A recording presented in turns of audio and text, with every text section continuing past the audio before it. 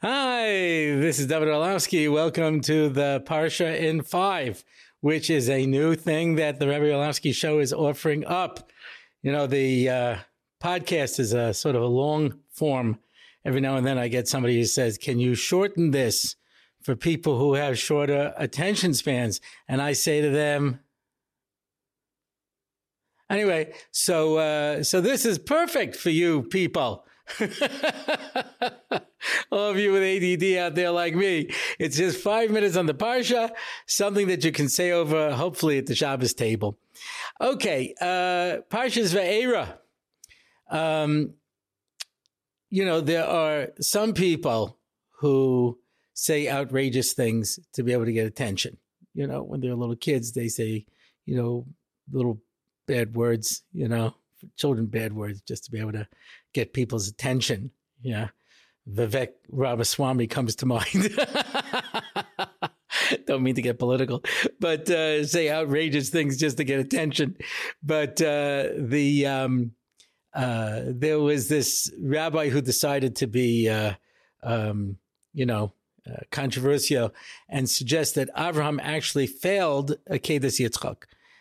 Which is kind of weird because we mention it on Rosh Hashanah as the schus that we should be able to be saved. But okay, let's not get bogged down with details, and one of his proofs is that Hashem told him to bring Yitzchak as a korban, and he didn't actually tell him to kill him. He told him to bring him as a korban. And of course, usually a korban, you shecht it. That's why Avraham was definitely within his rights to assume that. And then a malach stopped him. So he says, Hashem told him to do it, and a malach told him to stop it. Why would Hashem send the malach? Because he was upset with him at this point, and he didn't want to come to him directly. In fact, he takes a step further. He says, and that's why you see later in next week's parasha, he says that Sarah wasn't there because she left him because he went to do this. Okay, you get points for outrage, But the fact of the matter is, if a Kadosh Baruch Hu tells you to do something, how can a malach come along and stop you, right? This was Bilam's argument. He says, Hashem told me I could go. Are you telling me I can't, Mr. Malach? Do you think you are in a position to supersede a Kadosh Baruch Hu? And he says, look, I'm a malach arachamim. I'm trying to help you here, Bilam. But if you want to continue on to your doom, that's your business. Yeah, I'm just trying to do something good here. But by Avraham, why didn't Hashem come to him and say, okay, I told you to bring him as a korban. You did it. Now all bets are off.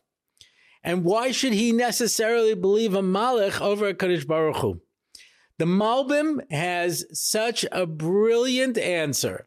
I think about this every time I read the story of the Akedah. It says in Pirkei Avos, every time you do a mitzvah, you make a malach. And every time you do an Vayera, you make a bad malach. And in fact, at the end of your life, all these malachim come to testify about you. The bad malachim come to talk about the Averas you did, and the good malachim come to talk about the mitzvahs that you did. And the two sides are there for you. So this wasn't any particular malach that came to Avraham to stop him, says the Malbim. This was the malach that was created from the mitzvah of the Akedas Yitzchak. So when Avraham got ready to shecht Avraham, the malach shows up and says, hey, I'm here. No problem. We're done. You can see you finished the mitzvah because otherwise I wouldn't be here. I'm the malach who was created from this mitzvah. So the role of Akedas Yitzchak was not to offer up Yitzchak, but to bring him as a korban. And in fact, Yitzchak reached the level of being a korban for the rest of his life. And that's why when there was a famine, he says, Avraham could leave. Your son Yaakov could leave Eretz Yisrael, but not you, because you are a korban. And he lived the rest of his life with this level of Kedusha, wherein he was out of this world. That is the koyach of Yitzchak. And that's why the Gemara says at the end of time, When Hashem says, I'm sorry, the Jewish people have sinned and there's no more hope, Yitzchak says, listen, Kadosh Baruch Hu, me and you know me.